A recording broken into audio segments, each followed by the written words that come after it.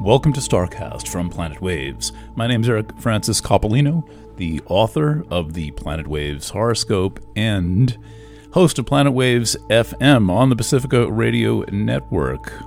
First, a couple of announcements before I offer you today's StarCast for Thursday, May 5th, 2022. There is a new horoscope column. It is, as I'm recording at about 3 o'clock Eastern, it is about to come out. That's a weekly horoscope for our subscribers, extended weekly readings that will cover several things that I'm going to go over here, including Jupiter entering Aries and Mercury stationing retrograde. Those are really the two aspects that I put most of my energy in the new horoscope into covering. And we also have a mid-year reading. I do these beautiful video readings once or twice a year, and the next one is about to come out, and it's called Your Future, Your Life. And it is in all 12 mode now. You can purchase all 12 for half price if you sign up now. Sign up early. You'll see a few. It's basically plastered all over the website. We'll make sure that there's an advertisement at StarCast so you can see what the thing is. All right, so as for the current astrology, we are in one of those rich moments. I know it always seems like there is one, but there's a couple of especially relevant and unusual things coming up. One of them is a double header on Tuesday, the 10th of May, at about 8 o'clock in the morning. That's Eastern Time, on Tuesday the 10th, Mercury stations retrograde in Gemini. This happens a few times a year. By the way, I've got a brand new article about that called Now You've Got a Round to It, about how you should use Mercury retrograde to get around to it. So that's 7:47 a.m. on the 10th. Then about 12 hours later, Jupiter ingresses Aries. This is for the first time in about 12 years. Jupiter has a 12-year orbit, and so it does come back to a sign every 12 years or so. Spends about 1 year in a sign on average. It can differ due to the retrograde phenomenon. All right, so I'm going to come back to those things, but that's where we're heading. The other place we're headed in the short to medium range is a total eclipse of the moon in the sign Scorpio, and that takes place just past midnight Eastern Time on May 16th. The 16th is a Monday night. So we've just come out of a partial solar eclipse. That was on Saturday, and then when that happens, generally it's about 2 weeks until the lunar eclipse, and the lunar eclipse is a total lunar eclipse. And the nice thing about it for those of you in the Americas is that it will be visible because it's happening at night in the Americas. So anywhere it's dark, unlike a solar eclipse, which has a path that it makes. For example, the solar eclipse on Saturday cut across the corner of Antarctica and about half of South America, and is not visible anyplace else. And a partial is not usually that visible anyway, but it sometimes is quite dramatic. When you have a lunar eclipse, you can see the lunar eclipse anywhere that it is dark, and it will be dark in almost all of the United States at the time of this lunar eclipse. Maybe even be able to catch it in England, though it's going to be quite near the horizon, that far to the east. All right, so let's start over again with a look at the current chart and talk about what has just recently happened since we spoke last 1 week ago and where we are headed. So Venus is now in Aries. That happened last week, and here we are. Mars is still in Pisces, halfway through Pisces, and it is about to form a conjunction with the Centaur planet Nessus. These are not asteroids. Centaur planets have very strong influences, and they address deep topics almost always related to healing. And one of the things that Nessus is about healing is trust. So there's a lot of trust issues with Nessus, and there are also issues of taking responsibility for oneself and one's choices. And built right into the Nessus myth, although we know a lot about planets from things besides the myth, but the myth, particularly in the case of Nessus, provides a lot of subtle details, one of which is to stay out of situations where there is some form of hazy sexual consent, not clearly defined sexual consent. I would say that you are in a state of hazy sexual consent any place or any time where you have to worry about consent. No one should ever have sex because they consent to. If you're having to consent, it doesn't say very much about wanting. So sex is really a matter of desire. It's a matter of intent more than consent. And so if you're having to worry about things and negotiate this, that, and the other thing, you're in hazy territory. Better to stay away. Do something else. It's May. It's masturbation month. Go masturbate. That's perfectly healthy and consensual. We'll come back to that in a moment. And by the way, I'll have probably somewhere around an hour on masturbation month. I haven't done much with this for a while. COVID has been brutal on the fun things. But I'll have an hour on masturbation month on Friday nights, Planet Waves FM on Tantra Studio, loosely titled Masturbation as Sacred Sex. Okay, let's keep going. So Mars makes this conjunction to Nessus, and this is saying, understand the nature of your own desire. Mars is about desire, and understand the nature of your desire in the ways that following it maybe has gotten you into trouble, the way that not following it has gotten you into trouble. But I think when it comes to sexual desire, it's always important to remember that there are no guarantees that things are going to go well. There are no guarantees that you are going to feel good. And so when you express desire, or what some people legalistically call consent, what that actually means is you're taking full responsibility for your choice. Really must be that simple.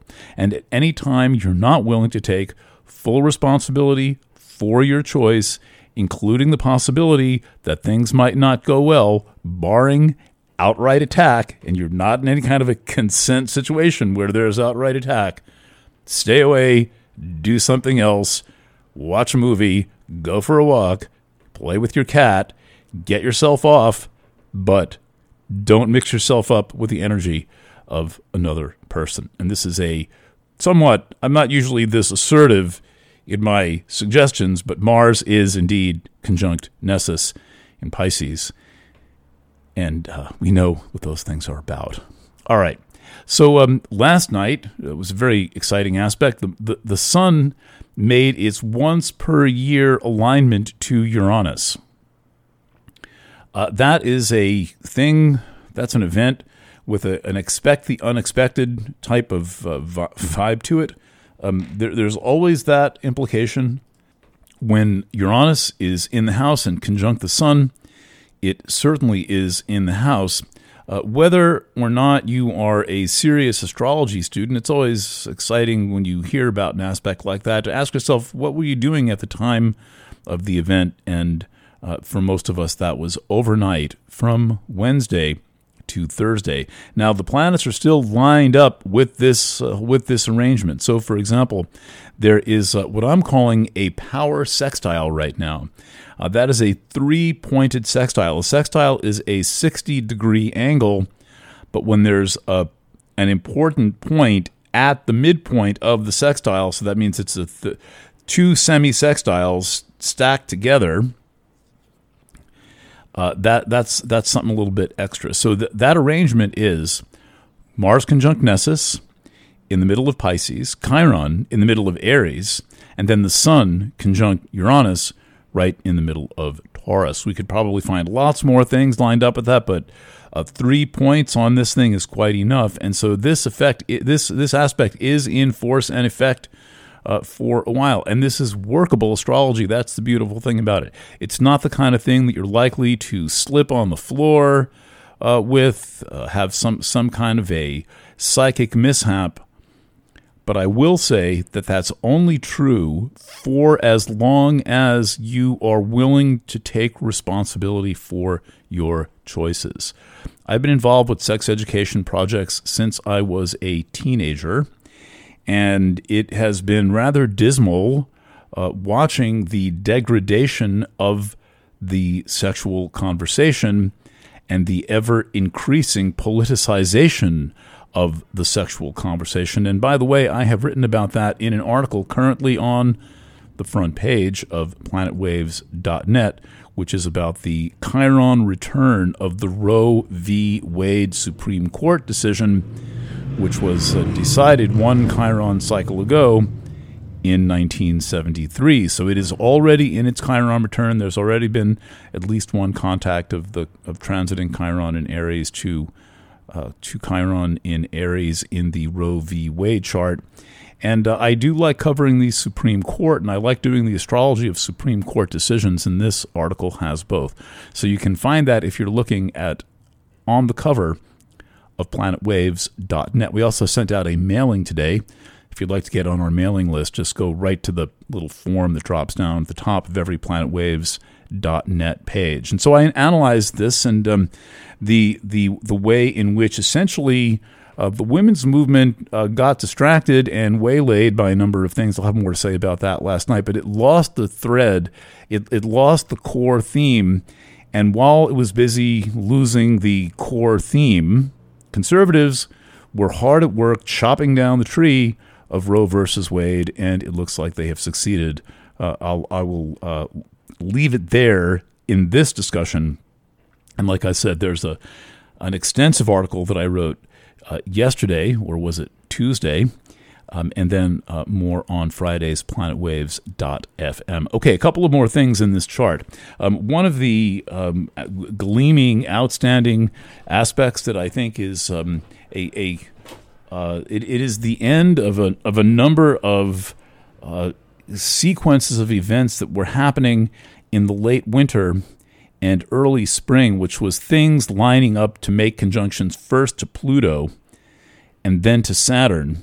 And we're now experiencing the last of all of those conjunctions, which is the conjunction of Vesta to Saturn. This is a perfect thing to have here in the time of masturbation month and in a time when the politics of sexuality has been moved front and center by this decision that was leaked by the Supreme Court. And the Vesta conjunct Saturn aspect, that's exact on Saturday, May 7th. So we're in it right now, and it reaches its exact peak on Saturday. I'm recording on Thursday. Is about boundaries. It is about knowing what is the appropriate thing to do in the appropriate space. I'm looking at this as an aspect of tapping into your inner authority and your ability to make good decisions for yourself. Now, there's much more to Vesta than that.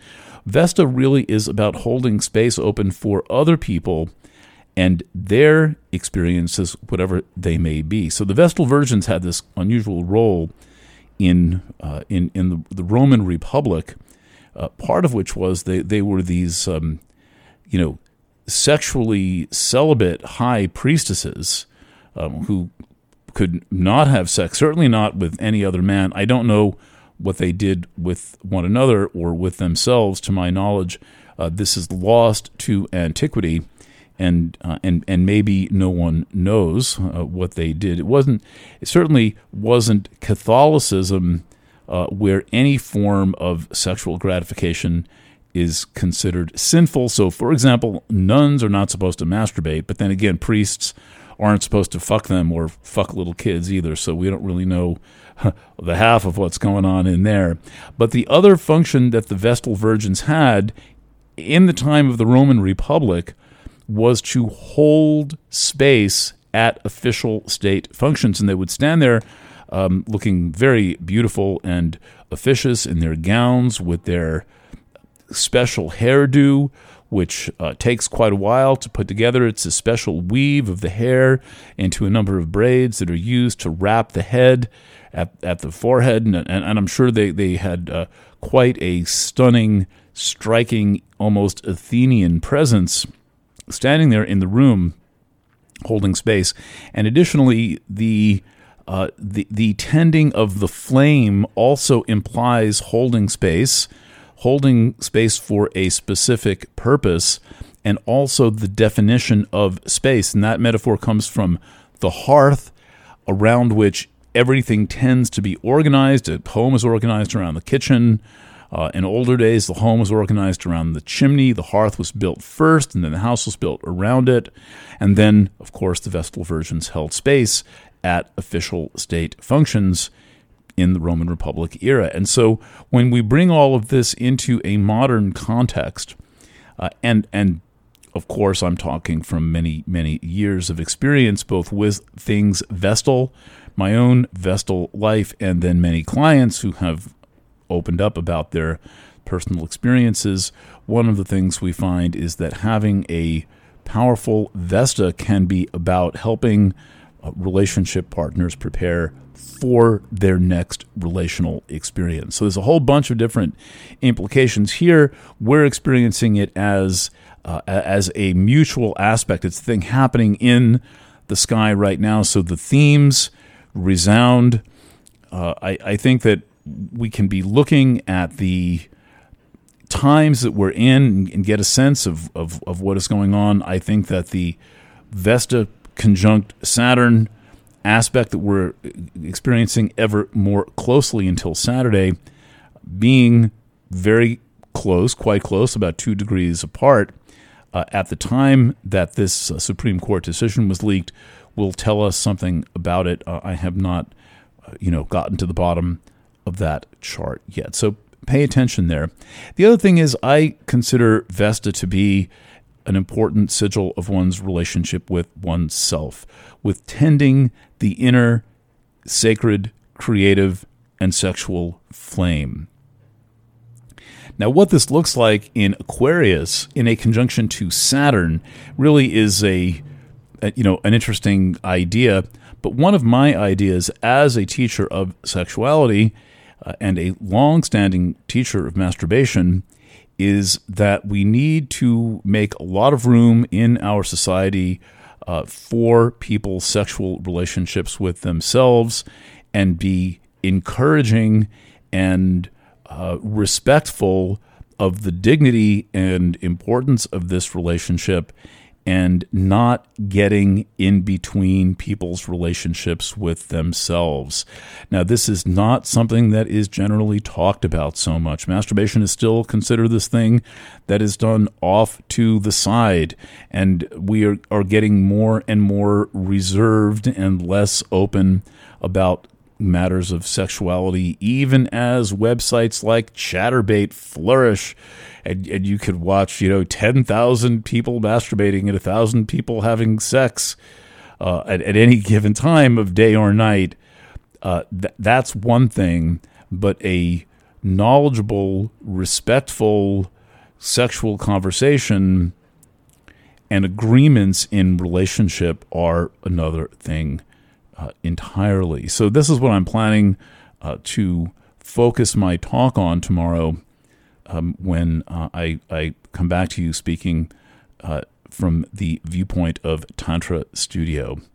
All right, I am going to call it a day for now, but I'll just recap. The new publications are a brand new article about the Supreme Court decision being leaked. That's on the front of planetwaves.net. You can also check your inbox. There's a new horoscope. There's a new article about Mercury retrograde. There's some pun in the title like "Get a Round to It," or "Now You've Got a Round to It." And apart from Planet Waves FM coming out tomorrow night, that is what I'm going to have for you this week. Many people listen to this podcast around the world. I'm here to humbly remind you and ask you that this is part of an organization that takes a good amount of effort, people, and expense to bring all of this fine quality dependable, let's just say therapeutically and spiritually sound astrology content. So please purchase something from us or become a member. If you're on a tight budget, we'll send you promo codes. Write to us requesting one at cs@planetwaves.net. All right, thanks for listening. Thanks for tuning in, and I look forward to catching back up with you tomorrow night at planetwaves.fm, which usually goes up at 10 o'clock Eastern Time. I'm usually right on time with that. All right, once again, stay in touch, and bye for now.